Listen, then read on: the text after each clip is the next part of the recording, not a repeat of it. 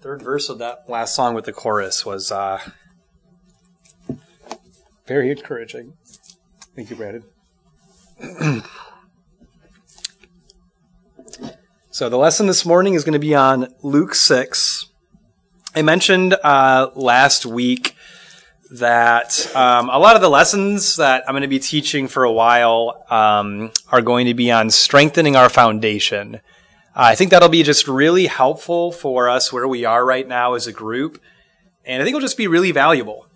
And Luke 6 is one sermon Jesus taught that reflects the Sermon on the Mount in a lot of ways. It has a lot of the same content, but the content at the same time is distinct. It is different, and the setting and the timing seem to be different.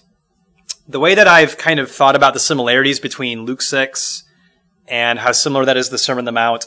When I travel and I teach in other places, usually I don't teach new lessons. Usually I teach lessons I've taught before that I've taught here.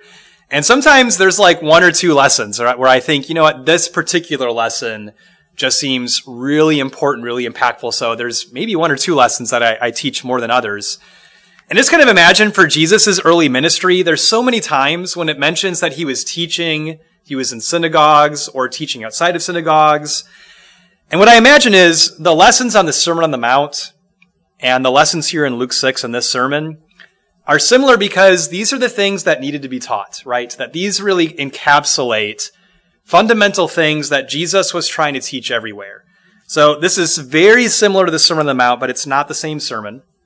What I'd like to do is starting from verse 12, this is going to take a little under 5 minutes. But I would like to read the whole sermon starting in verse 12 as it leads into the sermon. I think it would be super helpful just to kind of get the whole sermon here. But we will only be studying today 20 through 26. And then I'll be doing 2 more lessons for the next couple weeks on the rest of the sermon. Luke 6, verse 12.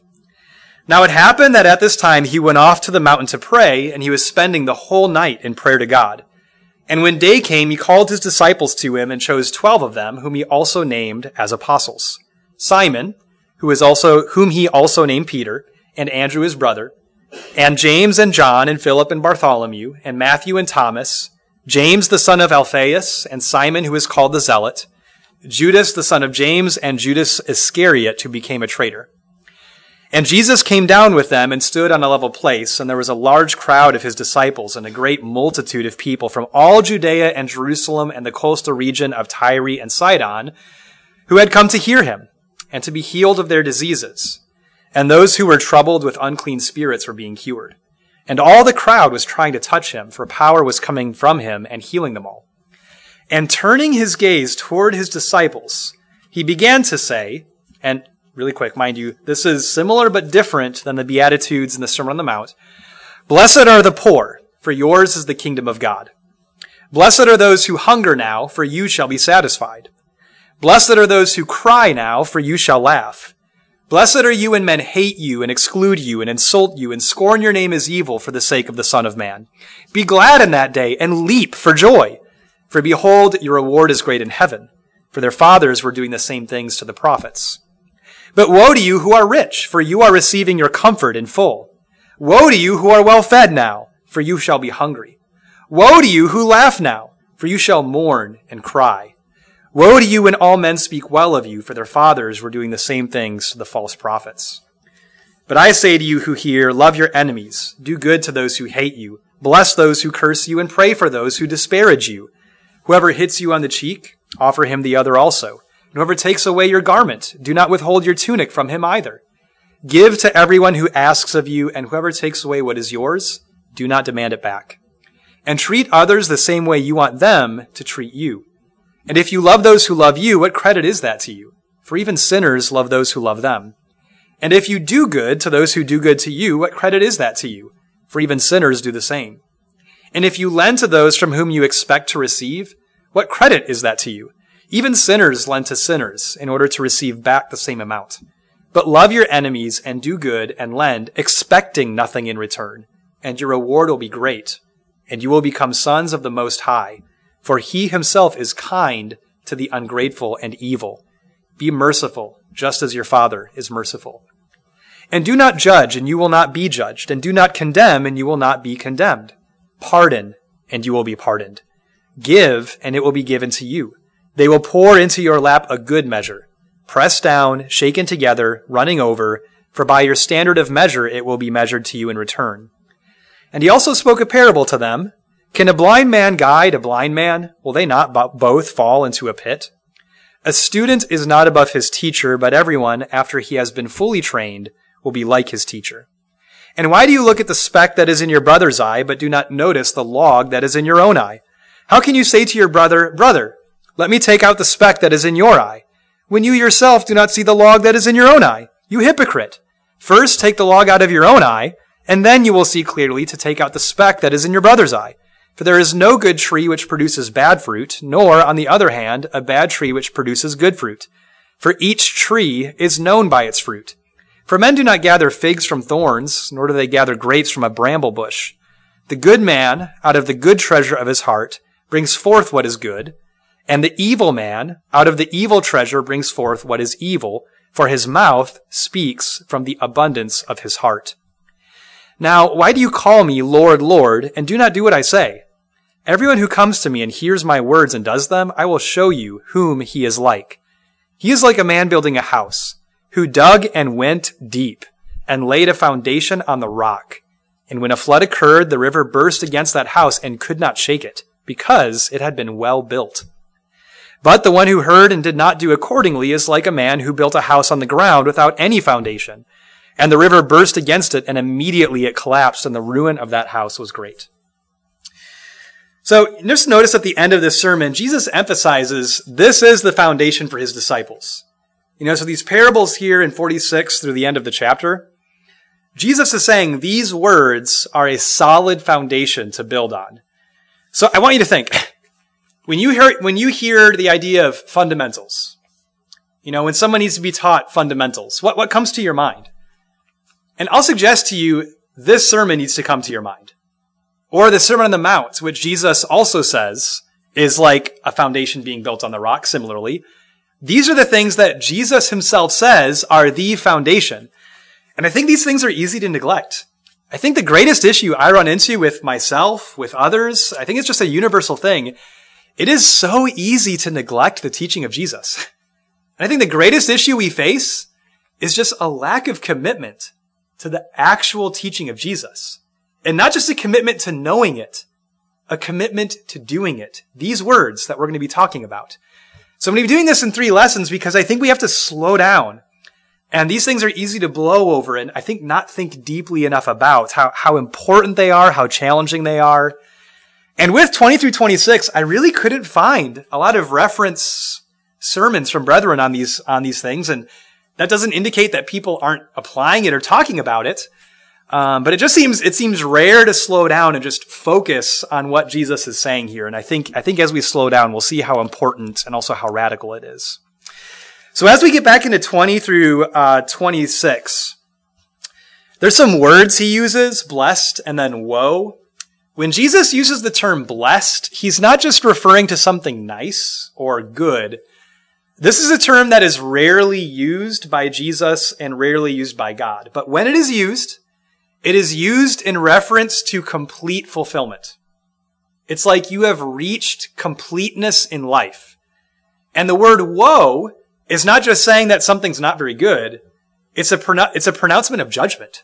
So these are both very extreme words that he's using on both sides of this. So let's go back and let's read 20 through 26 again, not to be too redundant, but this is the text we'll be focusing on. 20 through 26 again. And turning his gaze toward his disciples, he began to say, Blessed are the poor, for yours is the kingdom of God. Blessed are those who hunger now, for you shall be satisfied. Blessed are those who cry now, for you shall laugh. Blessed are you when men hate you, and exclude you, and insult you, and scorn your name as evil for the sake of the Son of Man. Be glad in that day and leap for joy, for behold, your reward is great in heaven, for their fathers were doing the same things to the prophets. But woe to you who are rich, for you are receiving your comfort in full. Woe to you who are well fed now, for you shall be hungry. Woe to you who laugh now, for you shall mourn and cry. Woe to you when all men speak well of you, for their fathers were doing the same things to the false prophets. So what I'm going to do is, the PowerPoint for this is going to be a little different. I'm going to put the blessings and the woes side by side. I'm going to start with just looking at the blessings. I want you to think, would you want to be a part of a kingdom like this? This is a group of people who, they're poor, they're hungry, they're weepy. Is that very attractive? It's like this is a kingdom of losers, if this is the kind of people who make up the kingdom of Jesus. And not just are they poor and hungry and weepy, but they're excluded. They're not popular. They're not well known. They don't have a lot of leverage in their society. So what draws you to this? It's the hope that these people have. It's that the gospel is very clearly sustaining and fulfilling this group of people. And that is more evident in their need and in their want than in the absence of it. And just something fundamental, this is kind of just working into this. We'll talk more specifically about applications kind of later in the lesson. But just broadly, you notice these people are blessed being poor because theirs is the kingdom. So it's not just that being poor innately blesses you or being hungry innately blesses you. It's the idea that as you plug these qualities into the kingdom, now it's a blessing, right? Rather than a curse. So even though the world would despise these things, and even in this situation, usually the goal of the world is to get out of this and fight your way out. Jesus says you're blessed being hungry because you will be filled. Blessed are you for crying or weeping now, for you shall laugh, right? So the idea is Jesus' disciples are future-oriented. They're focused on and also completely reshaped by future reward. And I want you to think, how often do you think about the future reward of eternal life, of the resurrection? How often do you think about that? To Jesus, eternal life and the eternal purpose and nature of God the Father was so real to him that it shaped all of his decisions. It integrated into all of his conversations. It was his motivation for everything he did. And I think if we're honest, it's just not the same for us. It's certainly not the same for me. This challenges me that oftentimes the reason I am not oriented toward the future enough and future reward is because I'm too satisfied right now. And my need and what I'm lacking and how broken life is just not as apparent to me as what Jesus is saying here. Jesus' disciples are not only focused on, they are completely reshaped by the reality of future reward. We have to learn to treat eternal truths to be as real as Jesus did. And one more thing here before we get into the next section. Well, there's two more things. One more thing. One of those two things, is think about Jesus. Did Jesus come as a rich man or did Jesus come as a poor man? Did Jesus have the power to be rich? Did he have the wisdom to be rich? He did. Jesus chose to come into the world as a poor man. Did Jesus know what it meant to be hungry? Jesus had a lot of good meals with people, I imagine, but Jesus, I think, was often hungry. And was Jesus described as a man of laughter? He's described as a man of sorrows, acquainted with grief. Was Jesus popular with everyone? Did Jesus always say things that people enjoyed? No, he was hated and excluded for what he stood for. So the reality is what Jesus is giving, in a sense, is a self-portrait of himself. And what's attractive about these qualities is not just the promise associated with them in the future. It's that in these qualities we associate with Jesus himself. Secondly, if this was all Jesus said, I think this would be fairly easy to digest. Handing out blessings to the poor, it's like, oh, great. I'm glad Jesus is being nice to the poor people. I think it's the next section that makes this so radical. This is very personal. So in most translations, he says, you who are poor, you who are hungry. So I imagine he's turning his gaze toward his disciples. And I imagine he's looking at some people. And he says, woe to you who are rich. Woe to you who are well fed now. Woe to you who laugh. And I imagine that now the sermon has changed. Now it's not just comforting. Now it's not just making the poor and the hungry feel much better. But now it's convicting to the people who have riches and abundance. So he says, woe to the rich, because they're receiving their comfort right now in full. And woe to those who are well fed, because there's no need. They're totally saturated. And those who have laughter, none of these things seem like a problem. You're blind to danger. If you're rich, well fed, and laughing, Do you feel like you're in some great danger? Absolutely not. And I worry that when we hear this, we put our guard up. I know I do. I've had to really tell myself, get your guard down. Let Jesus speak. Let him speak to me. Because I feel rich. I feel well-fed. And I laugh a lot. But I got to let my guard down. Let Jesus talk to me. Let it be personal to me. So woe to you who are rich and well-fed and laugh when all men speak well of you. These are challenging things. They're convicting things. But we really have to listen. And I think a part of what we need to understand here, this is a proverb. A satisfied soul tramples the honeycomb, but to a hungry soul, any bitter thing is sweet. When we feel satisfied in our lives, Jesus' teaching will seem bitter. We're just not going to have concern. Our need is not going to be very apparent. And so we blow by it. Jesus is trying to warn us of things that harden our hearts, that make it harder to follow him, that make it harder to care about his instructions. And he blesses conditions that make it easier for us to have a tender heart, conviction, love, and compassion. To a hungry soul, any bitter thing is sweet. Applying Jesus' will always require sacrifice, no matter how poor a person might be. It always will. But to a truly hungry soul, even the bitterness of that sacrifice will be sweet, because they'll more clearly see the promise associated with it. Now, I want to ask this question. I do think this is important. And I'm going to take a long journey, and we'll come back to Luke 6. This is going to be deliberately redundant, okay? But I want to ask the question, are these just spiritual metaphors, right? So is Jesus meaning like the spiritually poor, the spiritually hungry? Because that's kind of what he did in the Sermon on the Mount. Blessed are the poor in spirit. Blessed are those who hunger and thirst for righteousness. So the Sermon on the Mount is, Jesus is using tangible concepts for spiritual points. But he doesn't say blessed are the poor in spirit. He doesn't say blessed are those who hunger and thirst for righteousness. Are these just spiritual metaphors? And a metaphor meaning a figure of speech. This isn't literal. It's just a figure of speech, a metaphor. Are these spiritual metaphors? Well, there are 6 times to my counting. There might be more, and maybe I just overlooked a couple. But to my count, there are 6 times Jesus directly, strongly warns against riches and the desire for wealth. 6 times. I think that might be more times than Jesus warns about any other single thing. So the first one is where we are in our text. Chapter 8, verse 14. The seeds sown on the thorny ground, they're choked with riches and the pleasures of this life. Chapter 12, verse 15, he says, beware and be on your guard against every form of greed. Not just beware, not just be on guard. Beware and be on guard against every form of greed. Not just the exaggerated forms, not just the noticeable forms. Chapter 14, 33, none of you can be my disciple who does not give up all his possessions. Chapter 16, 13 through 15, you cannot serve God in wealth.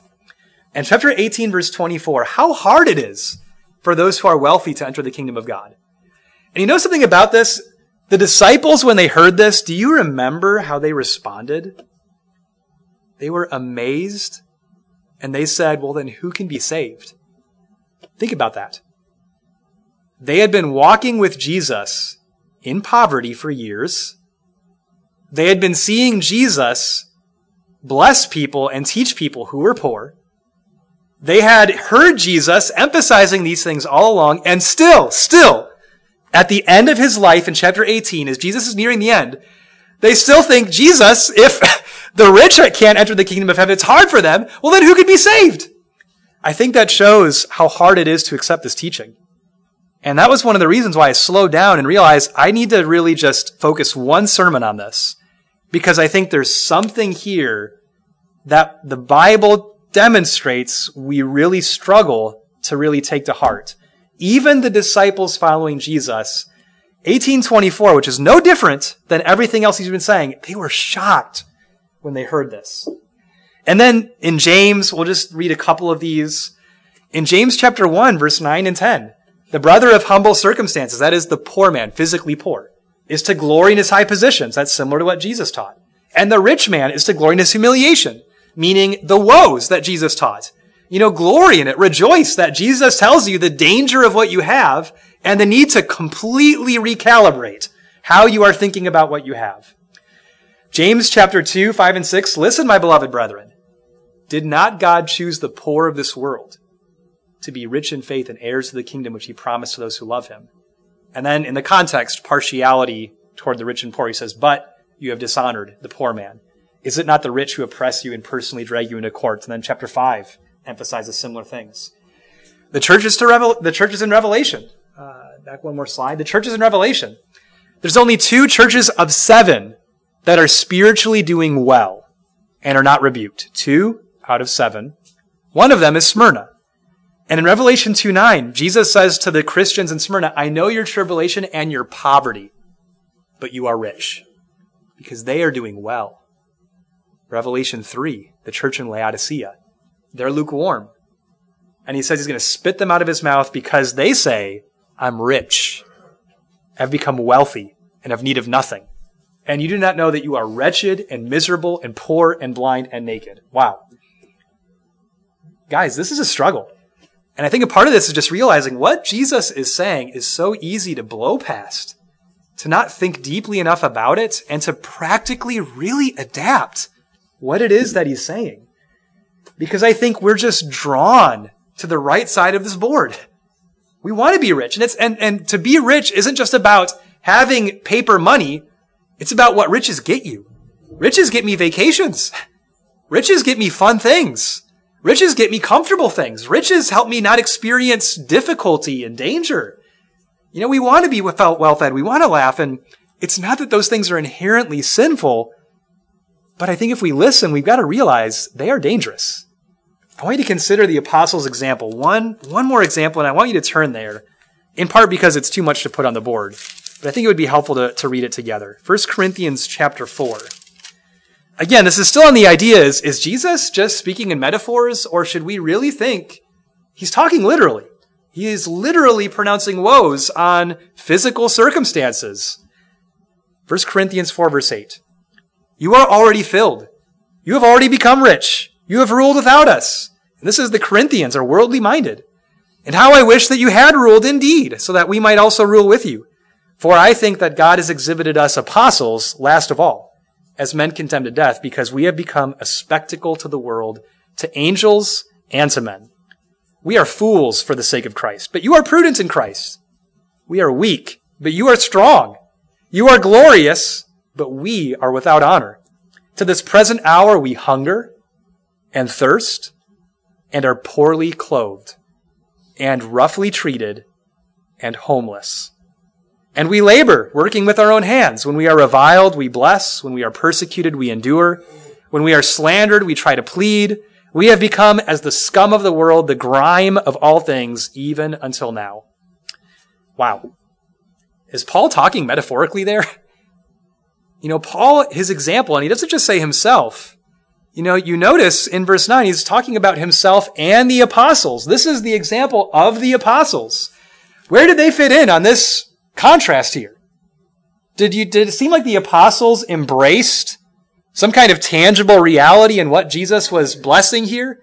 Does it sound like they took seriously and even realistically these woes he's pronouncing? So again, we'll try to work through balancing this, but we really have got to be careful that we don't qualify these woes so much that Jesus' words completely lose their power. You know, I think we can go so far into, well, it's not wrong to be rich. I mean, it's not wrong to be well-fed, to the point where it's like there's no conviction left anymore. You know, there's nothing wrong with it anymore. Whereas Jesus, I think, is saying something we really need to listen to. So, first principle with this. I think we just have to recognize how careful we need to be. How careful we need to be to embrace these values. This is not natural. This is not going to happen just because you heard this sermon. Something more needs to be done where this is thought about seriously, personally. It needs to be digested very deliberately. We've got to be careful to embrace these values. The Church of Laodicea didn't have it. James was writing to Christians who it seems like didn't understand it. The Corinthians were a total mess, and in part was because they didn't understand this. Jesus starts his sermon here for a reason.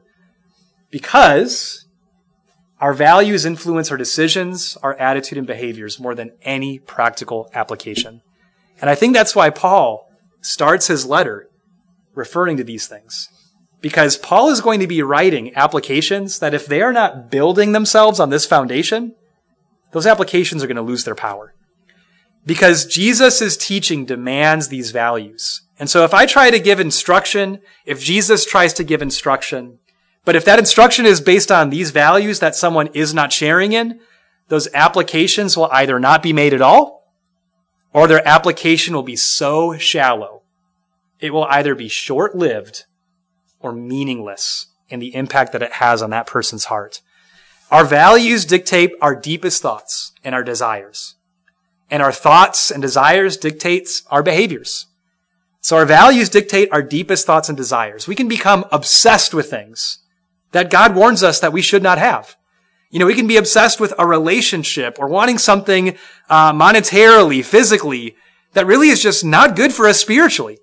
But a person can become so obsessed with, I need this, I want this so badly, where the counsel of Christ has no power. This is what it takes to maintain a humble heart. So we have to change our values. Changing our values impacts us more than any instruction can. The problem is we oftentimes, coming to Jesus, we already have a foundation. We've already have our values established. A disciple lets Jesus destroy any foundation that gets in the way of his cornerstone. So when we come to Jesus, when we're here, what Jesus is implying is if the foundation of our life doesn't match this, we've got some work to do. And we might have to really let Jesus get into our lives and mess up some things and break down some things and start rebuilding. So let's think practically about this first set of applications here. And these will just be some brief applications that I hope are helpful.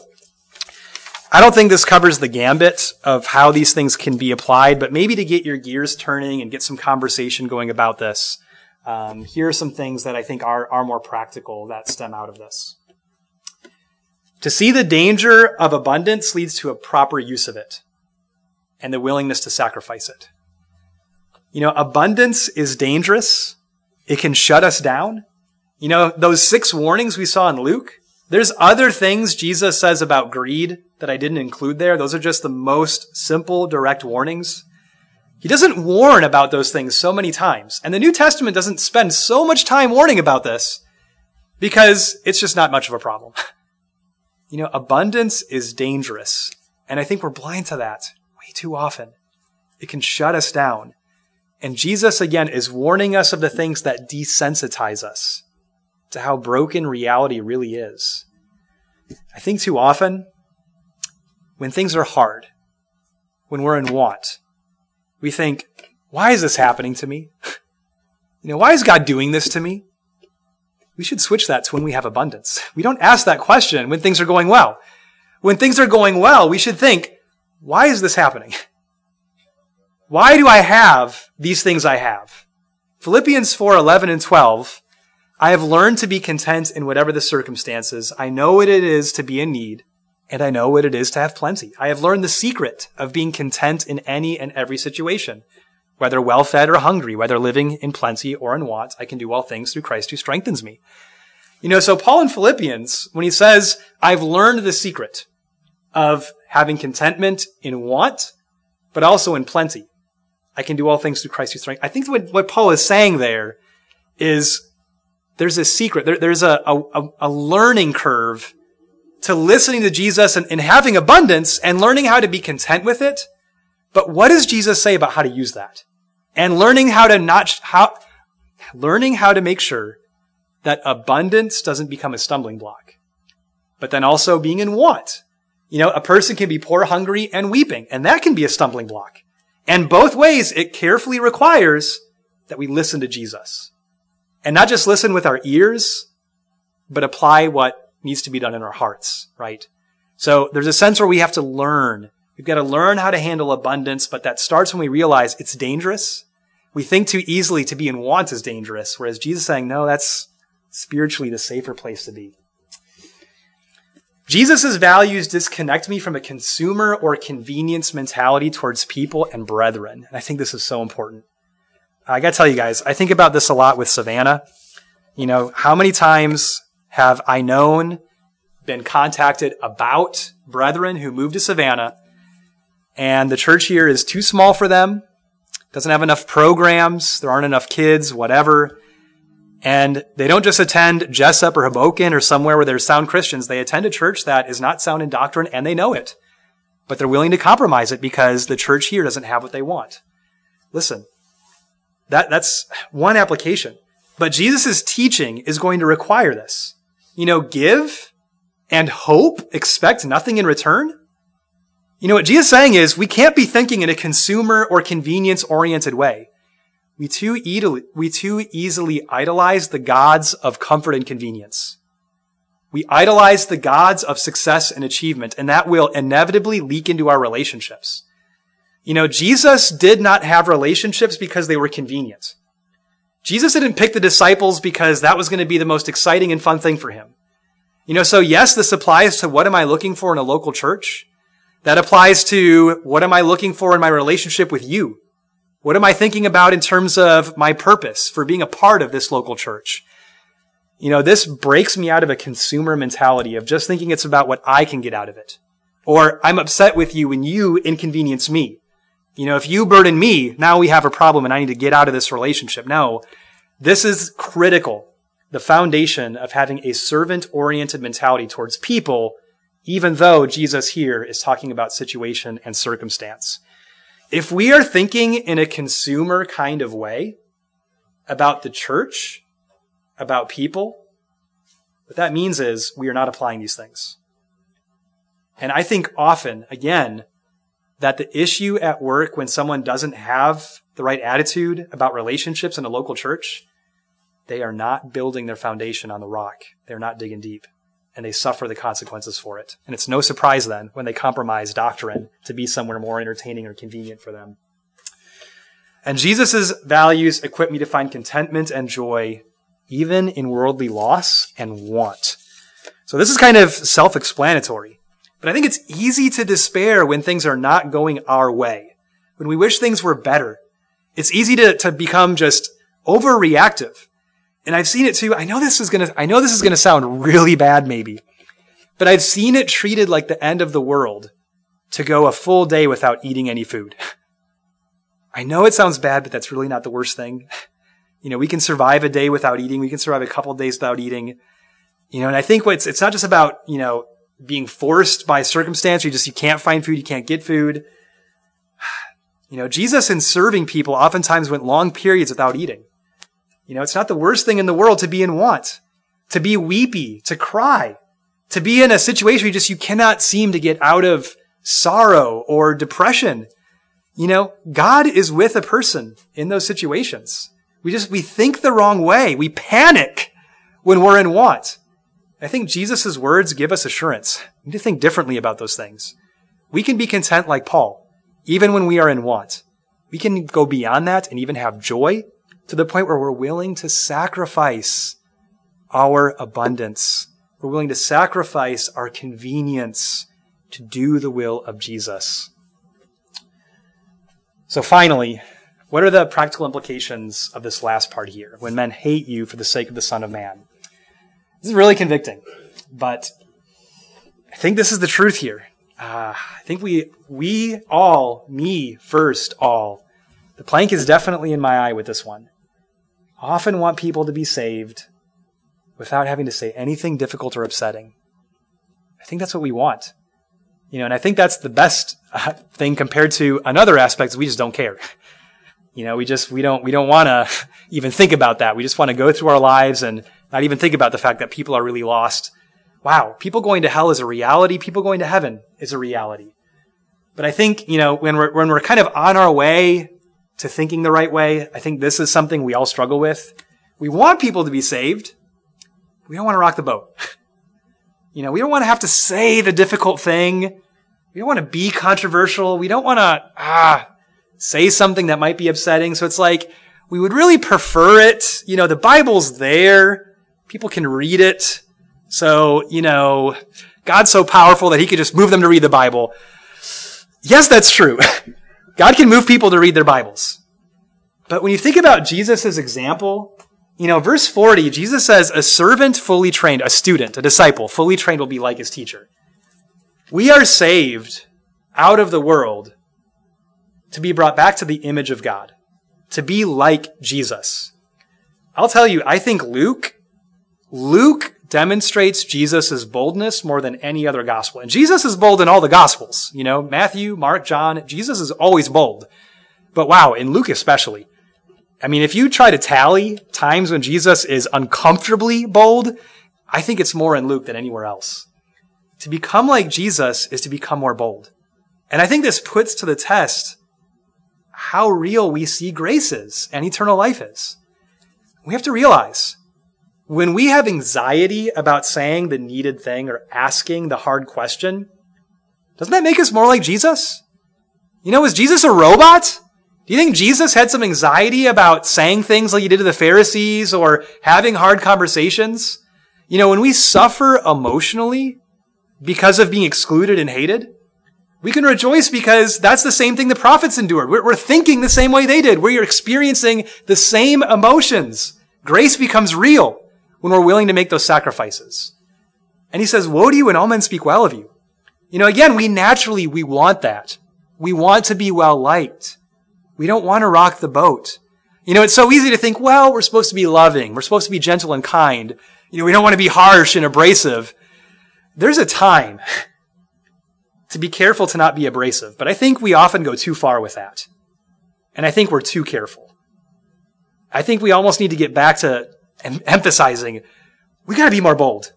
We need to be willing to take more risks in speaking the truth. Yes, we need to do it in love. Yes, we need to watch our intentions, but wow, I think our culture aggressively fights against being biblically bold. So to be like Jesus is to be more bold. It's easy to become crippled by fear. It's easy to be afraid of asking simple questions. Things like, what do you believe about this? Or do you go to church anywhere? Sometimes it's just really simple questions that can create profound conversations. Again, when men hate us, if they respond badly, we're still blessed.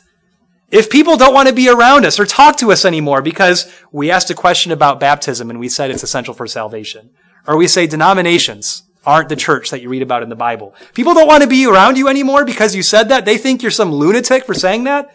Wow! Blessed are you, because now you are more like Jesus. This is when grace becomes more real. This is when eternal life begins to really matter more to us, when we cling more to the reality of Jesus' example. That's where we'll stop this morning. Again, I hope that these values were conveyed, I think, in a way that needs to be conveyed. I know it's convicting and challenging. I need to hear these things. I've really got to work on reorienting my perspective.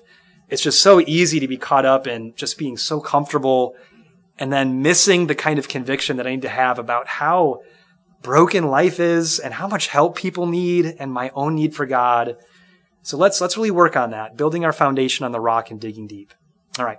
So I'm going to say a prayer for these things, but after that prayer, if there's anything that needs to be brought forward before the church here during the invitation song, please know that is an important and good time to do that and ask for help. Let's pray.